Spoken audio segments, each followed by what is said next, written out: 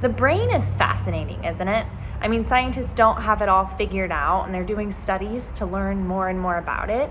I mean, my brain in particular is a scary place.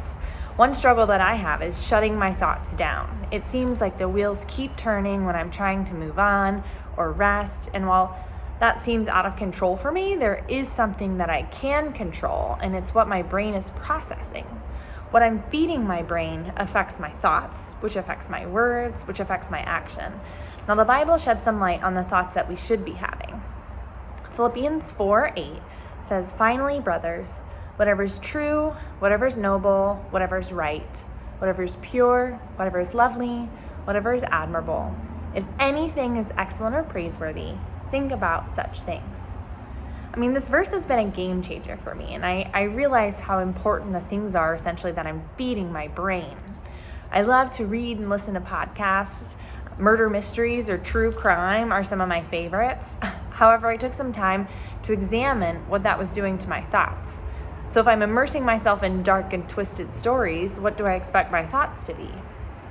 Whatever's true, noble, right, pure, lovely, admirable, excellent, or praiseworthy, that's what my thoughts should be about. So what does that look like? Jesus. He's all of those things. God would rather my thoughts be filled with Him, with His truth, with how much He loves me, what He did for me, and how He's continuing to work in the world to bring about His glory. I added more praise songs and hymns to my music rotation. I cut out some of my twisted mysteries and I read scripture more. And let me tell you, my life became so much better. When I allow God to consume my thoughts, His Spirit works in my life. My attitude changes, my words change, my actions change, all for the better.